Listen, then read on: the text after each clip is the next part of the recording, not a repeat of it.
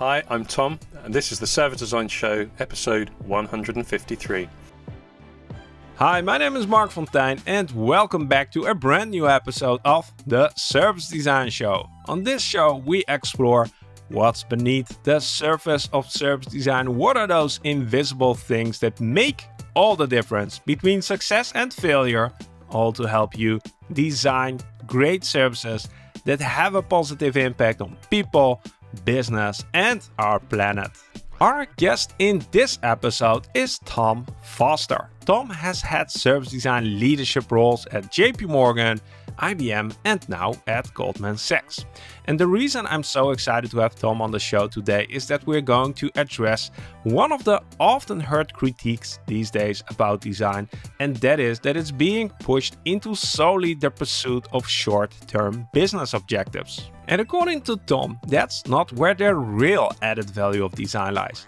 As design professionals, we have the ability to think bigger and work on stuff that is more than just the sum of their parts. But as reality shows, and you maybe experienced yourself, that's easier said than done. When you're part of an organization where the focus lies on operations, efficiency, and execution, where do you find the space to work on those bigger goals? Well, Tom has been part of many large organizations where he faced this challenge, and in this episode, he's going to share the lessons he learned with you. After listening to this conversation, I promise you'll walk away with some very practical ideas on what you can do to make sure that you're not getting lost in the small day-to-day activities and carve out the space to work on those bigger and more meaningful challenges. As more and more organizations are starting to hire service designers, where do you find these open positions? Well, I'm really happy that we are still partnering with ServiceDesignJobs.com on that. So if you're looking for a new service design role, well, check out all the listings that we have over there. Head over to ServiceDesignJobs.com and you'll find really true service design positions from companies across the globe. And if you're an organization that is looking to expand their service design capabilities or maybe grow your service design team, ServiceDesignJobs.com is probably the most effective way to get in front of the best talent in this community. To post a job, it's really simple. Just head over to ServiceDesignJobs.com/podcast and submit your position over there. That's ServiceDesignJobs.com/podcast. Well, that about wraps it up for the introduction. And now it's time to sit back, relax, and enjoy the conversation with Tom Foster. Let the show begin. Welcome to the show, Tom. Thank you very much, Mark. Thanks for having me. Happy to have you on. We're going to discuss a topic that is, how shall I describe it? It's bigger than most of the topics that we've covered in the recent episodes, which is good. Sometimes it's good to zoom out and reflect a bit on our practice. That's definitely going to happen today. But as always, for the regular listeners, they know what's coming. And that is, I would love to know, what do you do these days? Who are you? And how did you get into the position that you are in right now? 3 questions to start with. I know. Well, so, my name's Tom Foster. So currently I've just taken a new role working for a bank up in London. So I'm back into the commute. But kind of over my career, I guess I started in design right at the end of the 90s. I did about 10 years in different areas of UX, and then around 2008 was my service design epiphany, courtesy of some friends at LiveWork who've now become really good friends. And ever since then, I think it just resonated with me as more the kind of meeting the core values, the way that I'm made. So I've loved working in service design, building service design practices, often from scratch for big organizations. So yeah, that's a brief introduction. Interesting that you're back in the financial industry. That's a scoop for me. I wasn't aware. Look at that. Tom, we always have a lightning fire question round to get to know you a little bit better. Beyond the professional Tom, we like to get to know the person Tom a little bit. I've got 5 questions for you. The goal is to answer them as quickly as possible. Are you ready? I'm ready. All right. First question is, if you could work from anywhere in the world, where would that be? Well, So either Rome, I just, having visited Rome, I just fell in love with it, or I think from the Highlands in Scotland, where we went on vacation sort of about 3 years ago, and it was just utterly, utterly stunning. So one of those two. What was your very, very first job? My very, very first job, probably like many people, was delivering papers, newspapers.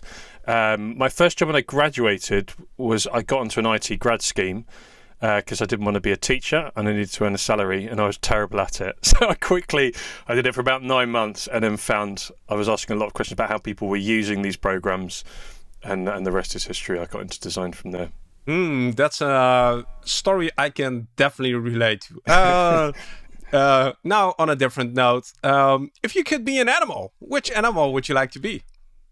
I'm obsessed with birds of prey, so I would probably be a golden eagle. A golden eagle, look at that. I know you're an avid reader. I am. Now, this is going to be a hard question for you, or is it? If you could recommend one book to somebody, which book would it be? What is a must-read? Oh, there are so many must-read books. I don't know how to answer that, so I'll give the book I'm reading at the moment. Sure.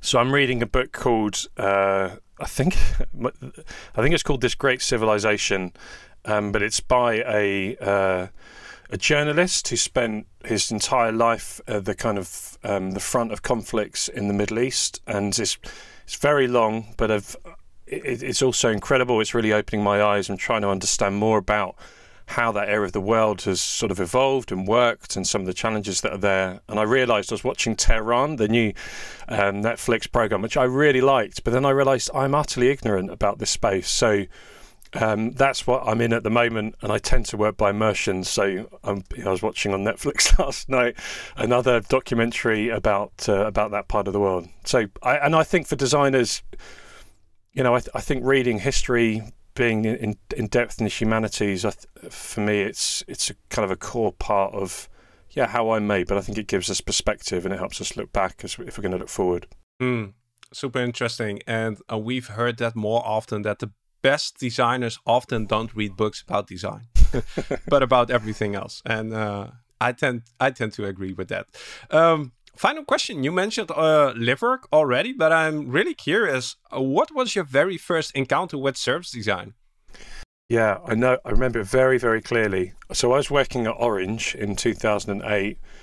I worked at Orange 2000 to 2004, and then I went back as a freelancer. And it was an incredibly formative place for me. I met some of the best designers I know, and I think as an organisation that was really aligned to its values, that gave designers a lot of freedom. It was an amazing place. I was walking the floor in 2008 in the London office, and I walked past, there was a map on the wall, and there were some people stood around it, pointing at this kind of customer experience thing across the top, and there was all this other stuff below. And as someone who had done a lot of UX design working on parts of the puzzle, I suddenly saw something that I thought made so much sense to me, and I saw the relationships between different products and different teams and different capabilities, and so I joined them and I started asking questions. And this just speaks to the place that Orange was. It just brought me to life. So I went to the head of design and said, "Look, this is amazing stuff. Like, I've got an idea about how I would love to use this." And then they found me some budget, and within 3 months I was doing a project with Livework, which was, it was amazing and a huge learning opportunity for me. But that was my moment, 2008 in London. The map. Do you still have a photo of the map somewhere? You need to hang it on your wall like a relic or something. A relic. Well, I think some of these things was relevant now as they were then. Look, I'll confess, I don't have the print of that, but I've still got a lot of the work I did with them on that project. And it says a lot that if I could recreate that kind of work in some of the places I'm in at the moment, I think it would be incredibly powerful. I've gone on to do other work with Livework since then. I do have posters behind me from some of the projects I've worked on in different places that I should put on my wall. Cool. Thank you for this background, a bit of context to who Tom is. This helps a lot. Now, Well, I was reading your notes and we were doing the preparation for this conversation. I was like trying to find patterns, and some of the things that I wrote down, and I'm curious if you sort of recognize this, is we'll be talking about leadership, about hope, about maybe even a call to arms. Those were some of the things I recognized, lighthearted topics. Would you agree? Yeah, I don't remember writing any of those things down directly, but I feel seen, Mark. I'm a bit scared now. I think I've given away more than I intended to. So I want to jump in like straight into a big topic, and that is that I feel that you feel that there's a big problem with how design is perceived, how design is practiced these days. Is that so?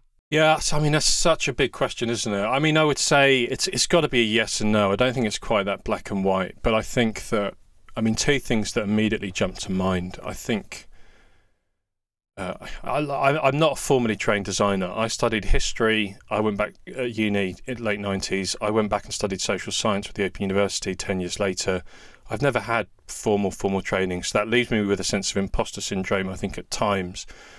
But in answer to your question, I think there's almost a kind of a professionalization of design that's always looking at the immediate business value you get from something. And I think that at times lends itself to quite a superficial view of just what you can produce on a screen at that moment to make someone happy. So I think the depth of craft and the knowledge behind why some design is great, is sometimes not as appreciated as it should be. And I know that because I know enough to know what I don't know at times. And I've worked with some, amazing designers. I've got a friend called Luke Watson who, came and worked with me at Schroders, and he came and worked with me at JP Morgan. He's, in some senses, he's kind of old school. He might laugh at me saying that, but, background in print originally. But when I look at the craft and the exactness and the thought process behind his designs, I know he's asked the same or more 100 questions that I would ask to get to that point just before he showed me something. So I think that depth and commitment to learning your craft is I think we need to encourage it. I don't know if it's gone, but I think we need to really encourage it and make space for you, designers who are new to the field to get in there. So that's one piece. And I think the other piece is that, there's been articles, even some of the team was sharing with me this morning from the critiquing design thinking and everything that's become. So I think one of the heads of design at Google commented recently about where design thinking is taking us. But if I could sum it up, I think it's the fragmentation of where designers are working, and we're less inclined and less encouraged to see the whole. And so you could say, the experience or the things that we ultimately are after are the sum of the parts, but you can't get to the sum by just looking at the parts. There's got to be something bigger that you're looking at, and I think that's where designers have something quite unique at times to bring, working alongside others, and I think we don't spend as much time there as I would love us to.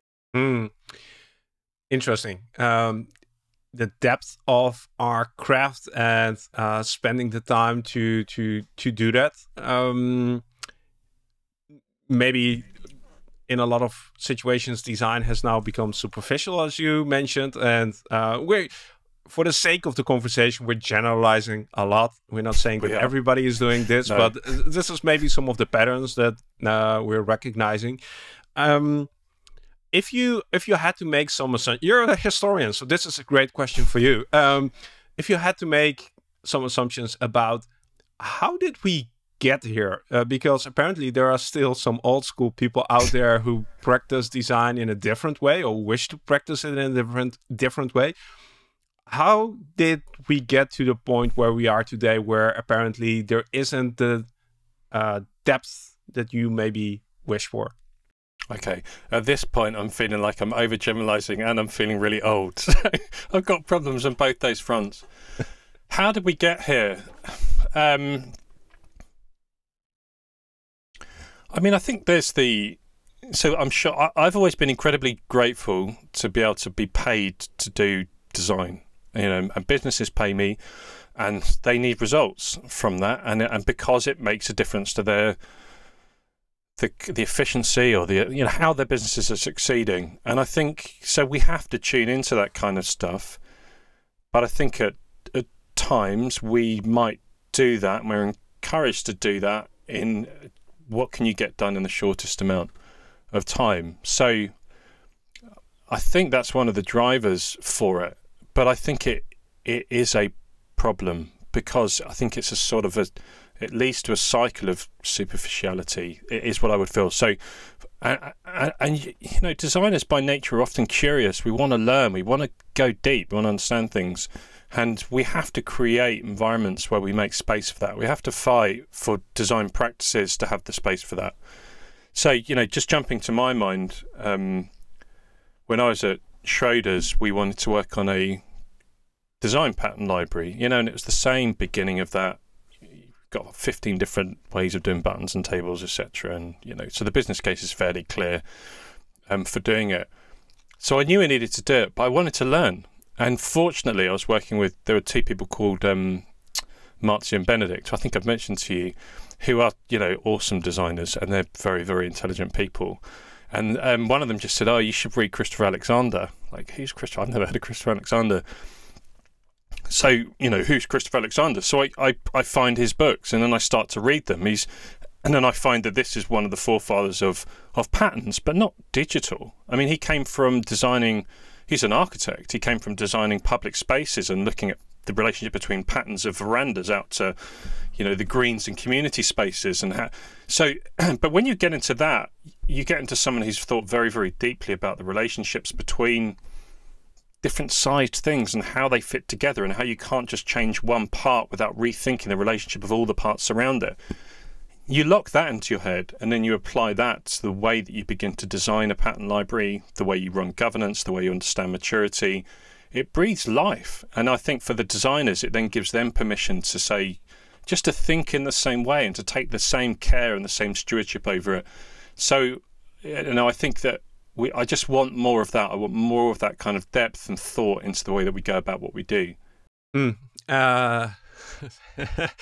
is going to be an interesting conversation. So that broader thinking, that broader picture, seeing the context, understanding the context, taking a step back.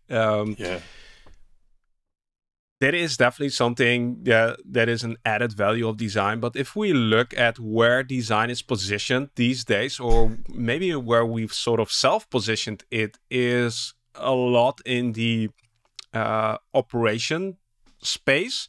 And I think we've been saying that design needs to be an operation to actually see the impact and see it materialize. Otherwise, we just have big ideas and they never come to fruition. Like, I feel that as a community, we've been pushing design into operation away from the bigger picture thinking. How do you see this? You're pushing all my buttons, and I must keep my answers brief. So I think that. So taking a step back, as you were doing, I think broadly businesses are brilliant at operationalizing what they do and then executing incremental change. I think that's what we're good at, and that's what usually we've set models of the delivery of the services. The definition and the delivery of a service was thought through some time ago, and then we're all focused on how do we get this thing delivered and evolve it, and maybe there's a tiny feedback loop from users to take that on. But what that does is lock us in with a mindset to, you know, what are the services? And I think that but that's naturally therefore where design goes, because that's where the rest of the business is. You know, that's where the majority of the business. And so, well, what departments, where is the space in businesses to rethink, to look at the sum rather than the parts, to rethink what we're doing? And I think often businesses don't have that so much. And so I think for me, that's where. I've explored in a few different roles. What would it look like for design to step more into that space? And some of those experiences have been really interesting. Okay, can you share a few? Yeah. So I worked on so when I was at JP Morgan, I loved being at JP Morgan. There are some amazing people there. When I first set up the server design practice in the private bank, as you would expect, we looked at what are the services that need the most focus, and at the time we were looking at onboarding, and there was another one, and then we did what you would expect a normal server design group to do. You know, we mapped the end to end. We did it collaboratively with as many people as we could. We highlighted the pain points, we explored the opportunity areas. We selected the prioritized ones, and then we prototyped some of the concepts that arose from that, and it worked. You know, it was great. It did what server design can do. We had lots of people coming saying, "Oh, we've never seen the whole picture." Tech was saying, "Oh, I get what everyone's doing. This is amazing. Like, I knew what my platform did. I knew a few bits, but now I feel like we can see the whole." So everyone begins to own the whole, which is great. But as we were doing the project, and a number of the people were new to the team, we knew people kept talking about other teams or other services or an integration to this thing over here. And we knew we didn't know what they're talking about. So secretly, what we started to do was to create our map of all the services we thought the bank provided. And we didn't really show it to anyone. And I was close to... And then, you know, people were asking us to do more and more work because things were going well. And I was close to kind of saying we need to stop spending so much time. It's more a 10%er mapping all of those services in our own for ourselves, and we need to get the other work done. But I didn't, and two things meant I didn't. One was the team said to me, we can't do that. We have started to use that map in some of the interviews we're doing with the senior leaders, and they love it. They're saying it's the first time they've been able to point at things on and say, that's where I am, or that's where so-and-so is, and I've never worked out how we integrate with them better. And the second thing that happened, and I can say more about it if you're interested, was that found its way into the appendix of a onboarding deck that my manager was presenting to our CEO. And really by accident, the CEO noticed it and said, "What's that? That looks like my business." And my manager said, "Well, they call it level 0. That's the team, but that's not what I'm here to talk to you about." And she said, "I need to know more about that because I need to find ways to help us think about what we do in a less siloed way and thinking more about the services." And that really grew into a big project that helped us work with the senior leaders to reframe in some ways some of the big programs going on and how they were going to improve the services we offered. So that stepped, I think, out of that operation execution place, to come back to what you were saying earlier, and we found ourselves in what I think people would say was more strategic space. To us, it's the same space, but just trying to understand the sum and the parts and what we're all here to do. So what the way I'm sort of trying to summarize this is what happened in this scenario is you started on the operational side, people who maybe had a concrete challenge, like you said, the pain points. And then just through your work, like you said, we did just what service design does. You needed to have the bigger picture in order to do your work. And almost as a byproduct, this bigger picture, visualizing it, making it tangible, led to people becoming aware that there is something else out there, and then start asking questions about that. So it started from the technical side, but yeah, okay, yeah. You want to respond? So I mean, yeah, you're absolutely right. Why did we pick onboarding? Honestly, because there's massive tech investment already in it. There were some initiatives that they thought, you know, technology was saying, we think these things could be a bit better integrated, a bit more aligned, and so, you know, server design becomes a vehicle to do that.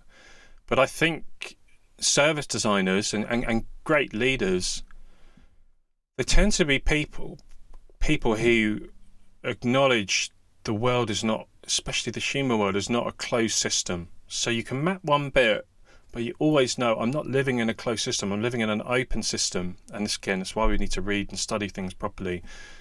So it gives you that permission to say, in an open system, so people are talking to other teams and other groups, and stuff comes before and stuff comes after. And how do we decide, you know, the 60-odd projects we're doing to improve all of this? How do we get to there? And so that inclination to kind of, you know, design can use visualization to communicate stuff in a way that I think others sometimes struggle to do. We have to work with them because we don't have all the knowledge. But when you can do that, when you have that skill to map something bigger, You know, one of the senior leaders, when I was working with one of the departments, said to me, and I wasn't sure, she was amazing, but it made me a bit nervous when she said it. She said, "You've given us a structured way to rethink our business. And before, we were always scared to ask these questions because we weren't sure where they would go or what we would do with them, or whether it would all unravel and how we'd bring it back together again. But what you do each step of the way, you keep bringing things back together. We can keep reflecting and thinking." And so I think it provides that kind of safe space for people to ask those big questions. Have you found in other scenarios that it often starts with the sort of the tangible challenge, or have you found that you encounter leaders that ask you to map the bigger picture and start from there? I may get into trouble. That's good. Yeah, okay. No one's ever asked me to map the bigger picture. So when we were doing level 0 in our own time, no one ever asked us to do it. We were doing it for 6 months without, we genuinely showed nobody, and then the team started to use it in interviews because they were trying to communicate what we were the way we were thinking. So no one ever asked us to do it. I know I was in a workshop yesterday with the team in London, and we were exploring an idea about experience architecture, and without going into all the details, you instinctively know two things, and this may sound arrogant, but I think it's true. No one is going to ask us to do this work, so we have to be smart about how we do it, if we do it at all. If we do it right, this will make a huge impact on the way technology work, the way product work, and the way business prioritize what we should be focusing on to improve our services. So we have to create that space to do things, I think, at times that no one has asked for, because we instinctively know there's going to be value. It won't all be great. It's not a golden bullet, but we have something to bring at times that we want to do, because not selfishly, because we care about the bigger picture, and others may not ask us to do, but we should do it. We should do it anyway. Just be smart about how you go about it. That's I think that's a key lesson, and maybe a lot of people are waiting to get this question, or to get permission, or to get time. But what I'm hearing from you is, don't wait. It's not going to happen. You have to, and we mentioned leadership a few times. This is about leadership. Like, don't wait. Yeah. So there's a guy called, on the topic of leadership, there's an American guy called John W. Gardner, who he spoke and worked on leadership for about 40-50 years in the US. I think at one point he was Secretary of State for Education or something like that. But he wrote a book called Self-Renewal, and you were asking me about books earlier. I was trying not to recommend this one, but I can't help it.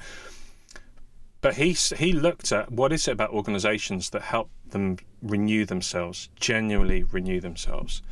And in that book, he talks about asking some of these questions and giving people permission to make connections that they may not otherwise make. And there's one quote in the book where he talks about maybe what every organization needs is a department of continuous renewal. Because otherwise you just optimize, you just execute what you've already got. And I think that, why it's a bit kind of chicken and egg. Like, there's a part of me that at times thinks service design exists because there is this implicit need in organizations to renew themselves. And service design is a collection of activities and artifacts and ways of working and values that respond to that need. That's why we're there. We've just brought those things together to respond to that opportunity to look at renewal and what's the opportunity to do something greater. So I think, but you're right, it is about at times leadership, and so we need to be smart about leadership. We need to know what it means to lead, and what can alienate people, what can leave people disillusioned, how do you take people with you. That's incredibly important, and I've learned from mistakes, especially over the last even 6 years, if I'm honest, where I've got things wrong, but some things right, and you live and learn. We'll get into those mistakes in a minute. No, let's not. But first, I want to sort of unpack this one layer deeper, because if you are a service design professional on the operational side, and you sort of embrace this idea of seeing the bigger picture, challenging people, asking the tough questions.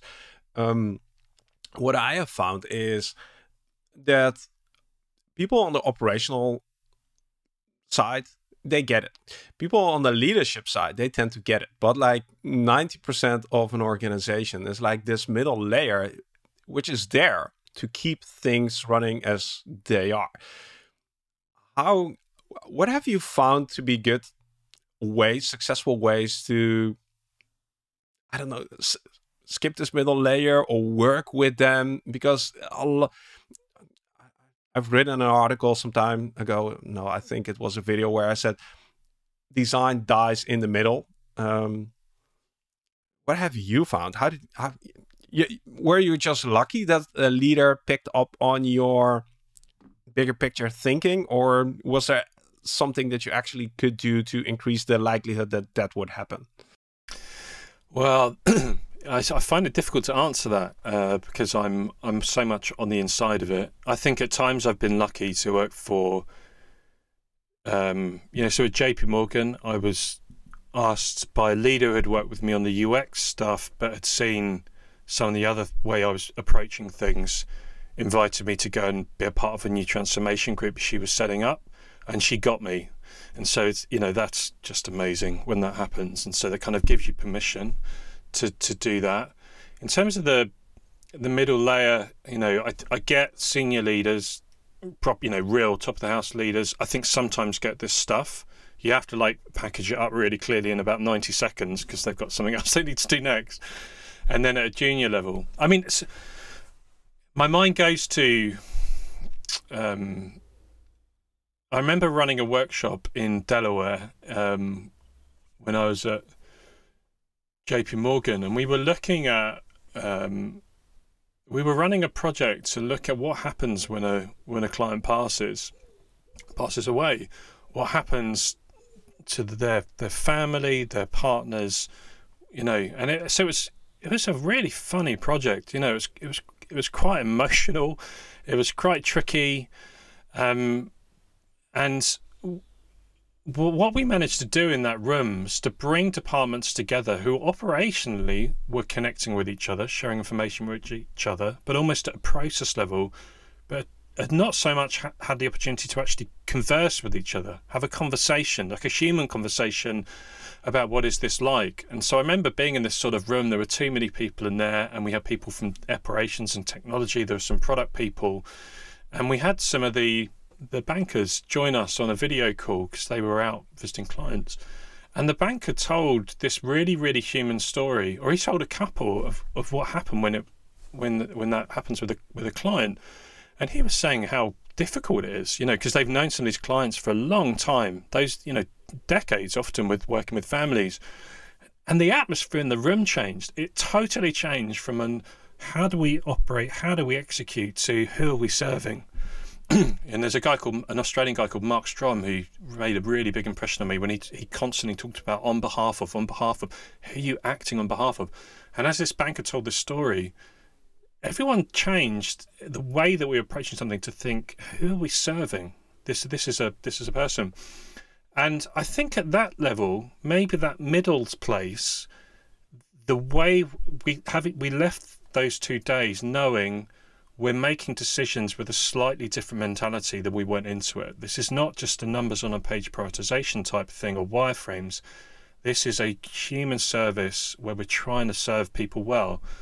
And so where have we succeeded at times? I think it's in fostering real dialogue, real conversation that just lifts everyone up a little bit beyond what I'm doing, for the next 4 hours to a bigger picture.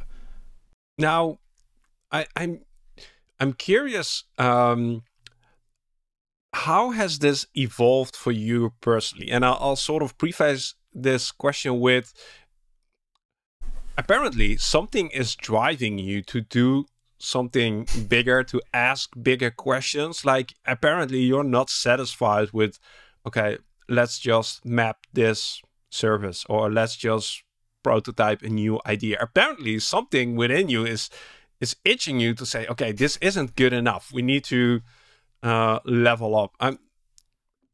have you always been like this? Has this evolved?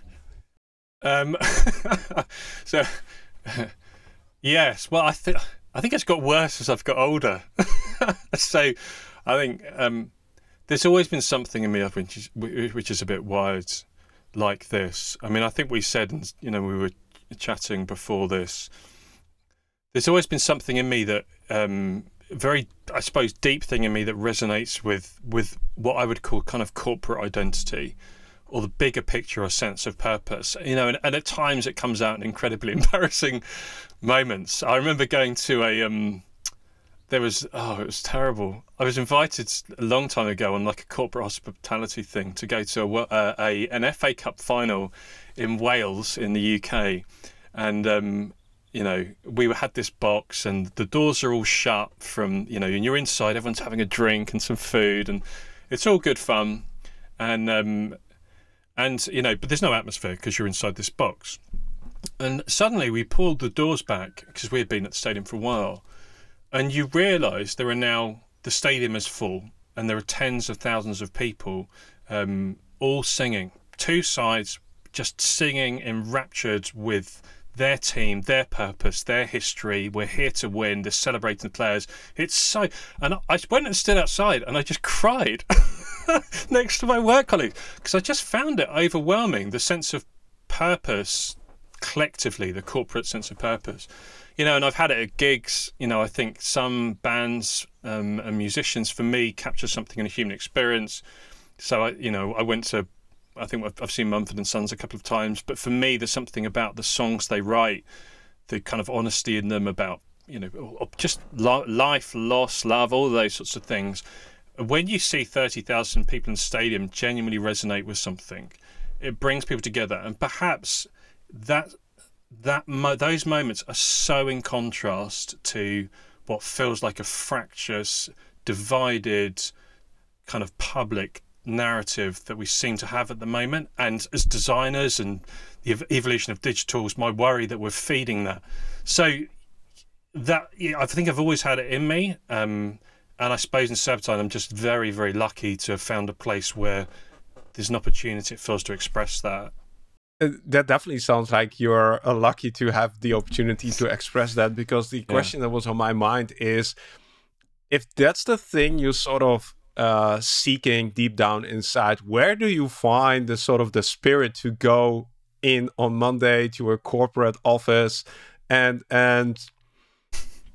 like almost have the exact opposite? You're and apparently you're in a lucky position to find a place within such a corporate environment to be able to seek these things. But I'm curious, like, if somebody isn't in that position, or they are struggling to find like-minded people inside an organization, what would be a step in the right direction? How do you move from... No, let's keep it at that. What is a step in the right direction for somebody who also wants this? Wow. Yeah. Well, I think you've asked two questions there, but I'll answer the second one first. I think, how do you sustain it? Where does it come from? I can comment on that in a moment if you like. But in terms of how do you move towards it, I think for me, I suppose I naturally try and gravitate towards people that at least don't shut that down in me. So I think that's one way. You need connections. I need to be part of groups that have a similar set of values. I need a tribe. I need a sense of belonging. That's a very deep need I think we've all got. And if you feel like I don't belong anywhere, I mean, that might feel like a very artistic, kind of prophetic kind of space to occupy in society, but it's terrible for you. We're not made that way. And I've been there at times and I've suffered properly because of it. So I think find people that you can be with. But I also think at times just reflect on it, think on it, feed it. I mean, I said to you recently I'd read a book on trust. It was a book that caught my eye about 7 years ago, and it was written in the context of a loss of trust in UK politics. But to me, again, at the core of that was fracture and divide and a need for a bigger thing. So I read it and then I just make notes. I write reflectively an awful lot to make sense of what's in my head. And then I begin to rethink, how do I think this might work? Like, what would a better future look like? And you have to make sense of that. And if you begin to make sense of it, I think whether you can act on it or not, you sit more peacefully with it yourself, because the world makes a bit more sense, or at least you know how to make sense of it. And then if you ever get into a conversation with somebody, probably unlike that I'm doing today, you can actually come across as coherent and you can articulate some things, and then you can spark a conversation. And then maybe other people will join you in talking about that. And hey, suddenly you're a means of change. You're being an agent of change rather than just having at times things done to you. So I think those are some of the things that I've tried to do. I think that's very good advice and very practical advice. Like taking a pause, reflecting on what you're doing, what you want to do, what your values are, why you're doing the things you're doing. Big questions, but if you take the time to work on them. The other thing that you mentioned, and I think that's also key, is that you're able to communicate them and share them. I think what I've been getting from the last, 30 minutes from you is you have to be able to express some of these ideas. If that's your desire to work on bigger goals, sort of have a deeper sense of the craft, you have to express that. Like either you tell people, you visualize that. If you keep it for yourself, you'll probably, it's going to be very hard to move forward with it. And that's what I've been getting from you as well. Like, express it, talk about it, make people curious as well to investigate this. Yeah, I mean, when you keep it yourself, the image that forms in my mind is kind of a it's not a very nice one. But if you keep it yourself, it becomes like a putrid pool of that's not connected to any flowing river or ocean or anything. And so again, I think there is some truth in that things need to flow. Stuff that inspires you need to express. You need to connect with other people. We're not islands. We're not. We need tributaries coming in and out. And I think. So I think that's incredibly important. I struggle to express things. I struggle to articulate things clearly. And what I found at times is I'll find people really good at it and then I just copy them. So when I was at JP Morgan, I read Sarah Drummond's Full Stack Server Design, which I just thought was awesome. I mean, for me, it summarized like years of what I felt I'd been internalizing. But after that, I could say to people, if you want to transform your organization to become more service-minded, more customer-minded, you only need to do 4 things. You need to be able to say what are the services you provide, how are you going to measure them, how are you going to prioritize what you're doing towards improving them, and how you have the governance in place to stop things and start the right things. It's very simple. If that interests you, I can unpack some of those things. So I didn't come up with that. I'm sure that's from Sarah Drummond's thing. So, if you struggle, read, find people who are great at it, and then recycle what they've given you. And this makes me think of the book Drawing on a Napkin from, I think it's Dan Rome, where he mentioned people who hold a different color of the pen, like people who initiate some ideas, people who organize it, and then at the end somebody with a red pen comes in and sort of says, okay, this is the key message. All 3 roles are super important, but also, like, if your ideas aren't coherent, but you sort of have ideas or see room for improvement or aren't satisfied with the status quo, like, don't hold it to yourself. You sort of owe it to the people around you to express that and keep pushing forward and find the people that resonate with this. And I think the hope is that they are there. Like, it might be very hard to find them in like a huge organization that is built to sustain the status quo, but even in that environment, there are people who are seeking this. Totally. I think there are people. I mean, for me, there are 2 things in there. One is if something bugs you, if you develop that ache about something, for me, it's always to do with the sum and the parts and the bigger picture.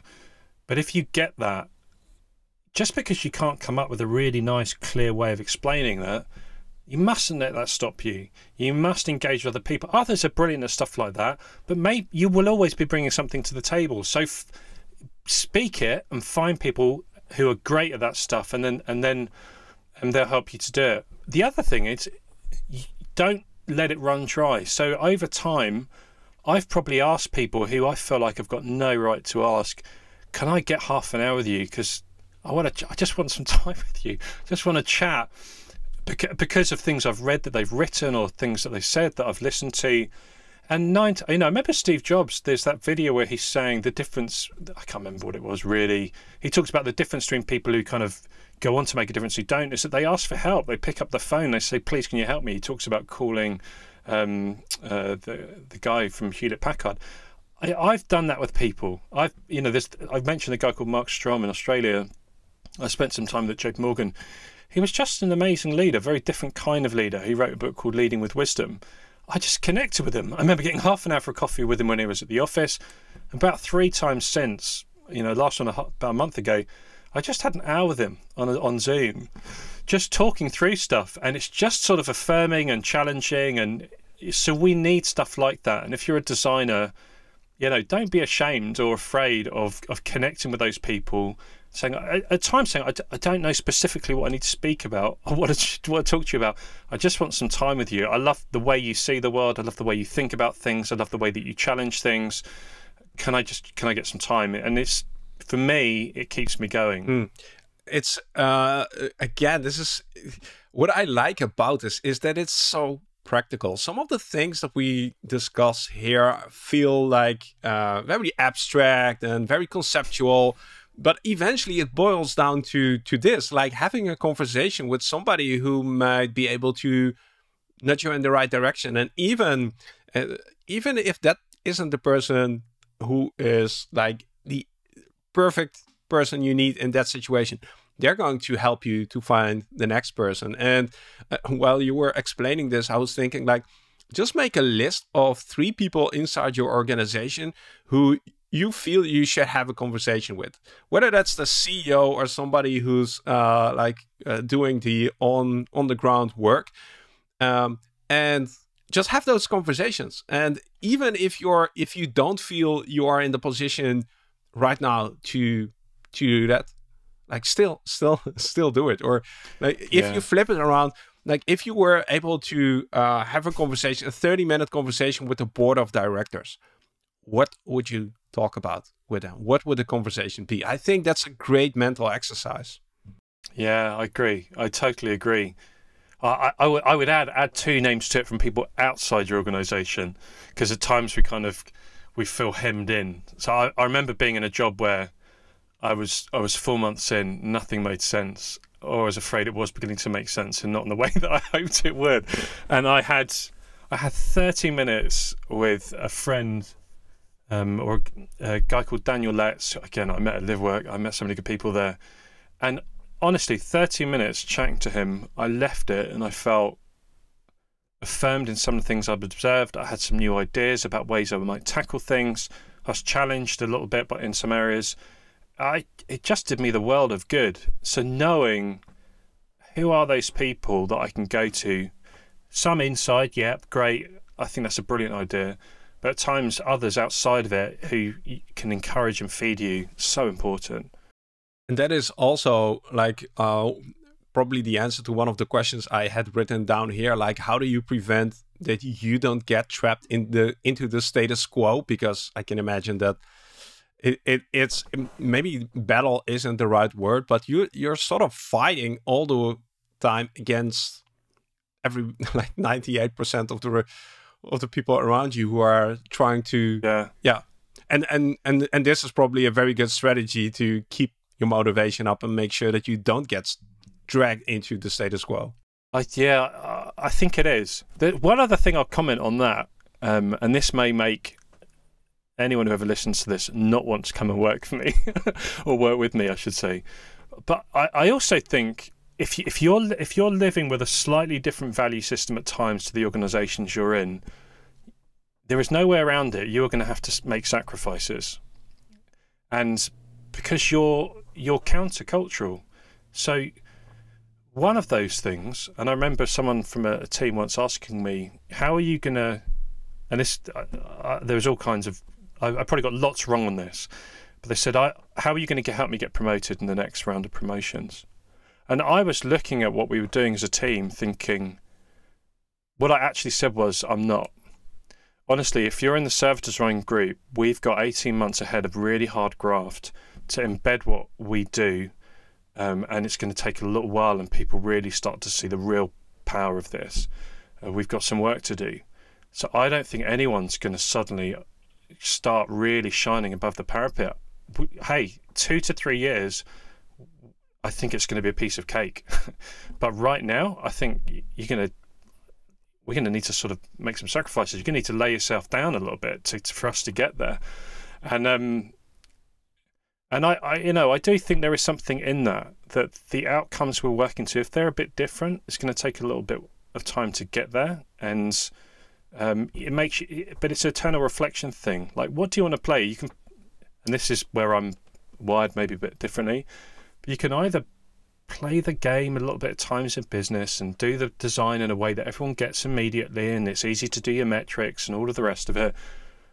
Or you can say, no, I think there's something else that I want to kind of birth a little bit. I want to grow, it's like a seed that we're planting. It's not a tree. No, there's not a tree there. But it could be powerful. It could be really great. But you're going to need to let it grow. But it's going to take some hard work. So at times, just acknowledging that, I think, again, for me, it gives me a sense of peace. Like, just acknowledging it, not thinking, oh, it's all going to suddenly change overnight. And one question about this is taking that stance, like that it's going to take time, that you're sort of not going to play quote unquote by the rules and try to focus on your quarterly targets, but maybe on your 3-year targets. That does take some courage, or because you're almost sacrificing maybe your promotions or bonuses or for something that is giving you a sense of purpose or a sense of accomplishment. Like that needs to be a very strong driver. It has to be a strong driver. I mean, it's an awful lot to ask. And so I think one thing is if design leaders are listening to this, I think we have to carry that to a degree for our teams, and we need to try and make spaces where that stuff can be rewarded. Maybe I'm flipping on its head a little bit, but one of my goals, I guess, is if once been in an organization 2 years, 3 years, I need to change it enough to be able to hire in some of the amazing people who are out there who can work in the way that I really want them to work and be rewarded for it. So there is a challenge there, but I think especially at the beginning, doing a new thing, yeah, hey, it's going to be tough, but there are people with you, and if this is what you're about, this is going to be a joy. And this is so this is what I find fascinating. Apparently, there's something within designers that allows them to go through this heartache, to go through this tough period, to sacrifice themselves for a bigger cause.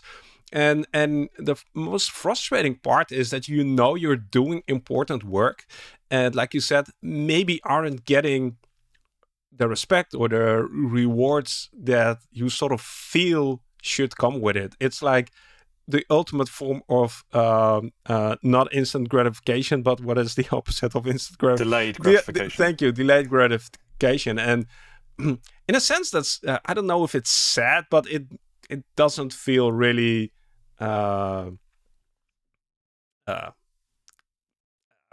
it doesn't feel really honest, or I don't know. So I mean, so one comment on that. I think what I found is when you start to do that work and you behave in that way and you bring those questions to meetings and you bring those ideas, sometimes the business won't quite know what to do with it. And so in terms of your, are my metrics going to shine bright in the quarterly or annual review or whatever? Maybe not, because at times they don't know quite what to do with it. But I've had, just when I was at JP Morgan, I had peers coming to me saying, And I would say the same to them in honesty, but they were coming to me saying, we love being in meetings with you. We're so glad you're at this workshop. We're so glad that you're helping plan it, that you're going to run it. And that meant a huge amount, because these were real people. They weren't disingenuous. So that meant an awful lot to me. So I think, you should expect that. Yeah, and one thing I want to highlight here is don't always measure yourself or your success by the metrics that are set by the organization. Have your own set of metrics, and that will help you to recognize success and recognize wins, and probably keep your spirit up. Because often the metrics that are important to you aren't part of the things that are measured by the organization right now. Yeah. So change the way the organization measures things. That would be start with yourself. That'd be one of my thoughts. Yeah. Yeah. Tom, I'm really curious. Like, if you had to pick one or two things that you wish you knew about this whole endeavor, whole journey 5 years ago, like, what advice do you wish you would have gotten? So, I mean, two stick out to me. One is it's going to be really hard, but the way you deal with that is not just thinking, oh, it's really hard, but I'm being sacrificial and no one understands me. That's not how you do it. I mean, it's just self-indulgent and it's not good. So for me, I wish one of the things I've learned is you have to think long-term, and you have to have a really clear strategy to get where you want to get to over a bigger period of time. There will be highs, and you'll enjoy them. I always feel nervous when I'm at a high, because I think there's the next low coming. There will be highs, but there will be real lows. There will be real moments, like in a quarter, where things would have been really hard, a project would have been really tough, certain relationships would have felt a bit more strained. But if you have that bigger picture and that longer term plan, it really helps sustain you. So I think for me that's one thing. And the other one is, I've talked about writing. I've always written, I suppose, because I love the humanities. But I think reflective writing, the discipline of writing that stuff down, I don't know if I wish I'd done more of it, but I'm so glad I'm doing it now. It really does help me to make sense of what I'm seeing, what I'm thinking, why stuff bothers me, what shouldn't bother me really, where I'm just becoming too hung up on something. It really does help me make sense of the world. And so that has been something probably more in the last 3 or 4 years. When I was at JP Morgan, someone said to me, like, just 10 minutes a couple of times each week, just record yourself talking and ping it to me. And just that discipline of having to articulate what's going on, so you find it. So I was doing that, and then I started writing, and I found it really, really helpful. Awesome. And again, I'm going to enjoy editing this episode, because it will give me an opportunity to re-listen to the entire conversation again. But it's sort of, I find it fascinating that it moves between very high-level abstract things and super practical things that actually help you to get there. So thank you for sharing that. And I definitely can resonate with reflecting and writing, and also go for walks. People, take a walk. Yeah. Like, and don't take your phone with you. That's like another thing you could try. Tom, I'm really curious. We're sort of heading towards the end of this conversation. If somebody remembers one thing from this conversation, what do you hope it is? Oh, well, I hope it's something different for everybody. I think the thing, I was walking to work yesterday and I was thinking about this, feeling really, really nervous about it. But thinking what matters most to me. And I think when we say the sum is greater than the parts, that's great. But what's the sum? If it's not the parts, what is it? Someone hasn't drawn it yet. Someone hasn't said it yet. And I think we need that creativity, that intuition, that depth, maybe that ache, that there's a better way. But what does that look like, and how are we going to get there? I think that is the place I would love people just to have a think. What does that mean for you in your context? And it doesn't need to be business. It can be your family. It can be a relationship. It can be volunteering in a local organisation. It doesn't matter. But how do we use who we are and what we're good at to help work out what's the sum and not just think about the parts? I hope you will make a T-shirt out of that. Like that. Like that's a great question. Like, what is the sum? I love it. That's make a T-shirt out of that, or a poster, or a postcard. Okay. Tom, if somebody wants to learn more about your work, what's the best way to do so? I'm on LinkedIn, so you can read. I've got the same boring profile as most designers out there. I'm on Twitter. I don't use it as much as I should. I'm trying to use it a bit more at the moment. There's a, on the LinkedIn profile, there's an article. There's a video recording I did a year or so ago. I wrote an article in the latest Service Design Network magazine. So if you pay the subscription fee for that, you can go and read it if you want to. So far, only one person is proactively contacted me and said, "Oh, I read your article in SDN," and that was probably because she saw my name on it. So if you want to know a bit more about me, you can do that. Or honestly, just reach out to me. Just say hi on LinkedIn, direct message me and connect. And I'd love to chat with people who are interested in this stuff. I really would. And if there are enough people who want to answer the question, what is the sum? I would be thrilled to set up a monthly 45 minutes to knock that idea around with a few people, genuinely. So please just let me know. Love it. And that's going to be the question. We're going to invite people to comment on this episode. What is your sum? We need to make a hashtag out of this or something like that.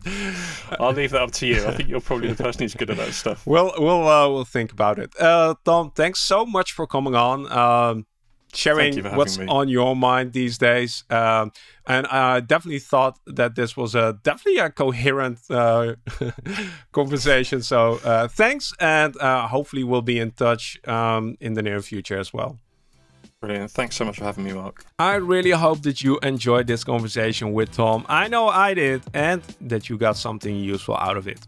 If you want to comment on the question, what is the sum? There are a few ways you can do that. Either leave a comment on Spotify, find the video on YouTube and leave a comment over there, or post something on LinkedIn and make sure to tag me. My goal is to make this the best service design podcast out there. And if you have any suggestions on how we can make this podcast more helpful, useful, and maybe even more fun, let me know by sending an email. You can do that to mark@servicedesignshow.com, and I'd love to hear from you. My name is Mark Fontijn, and I want to thank you for tuning in to the Service Design Show. It was great having you. As always, keep making a positive impact, and I'll catch you very soon in a brand new episode of the Service Design Show. See you then.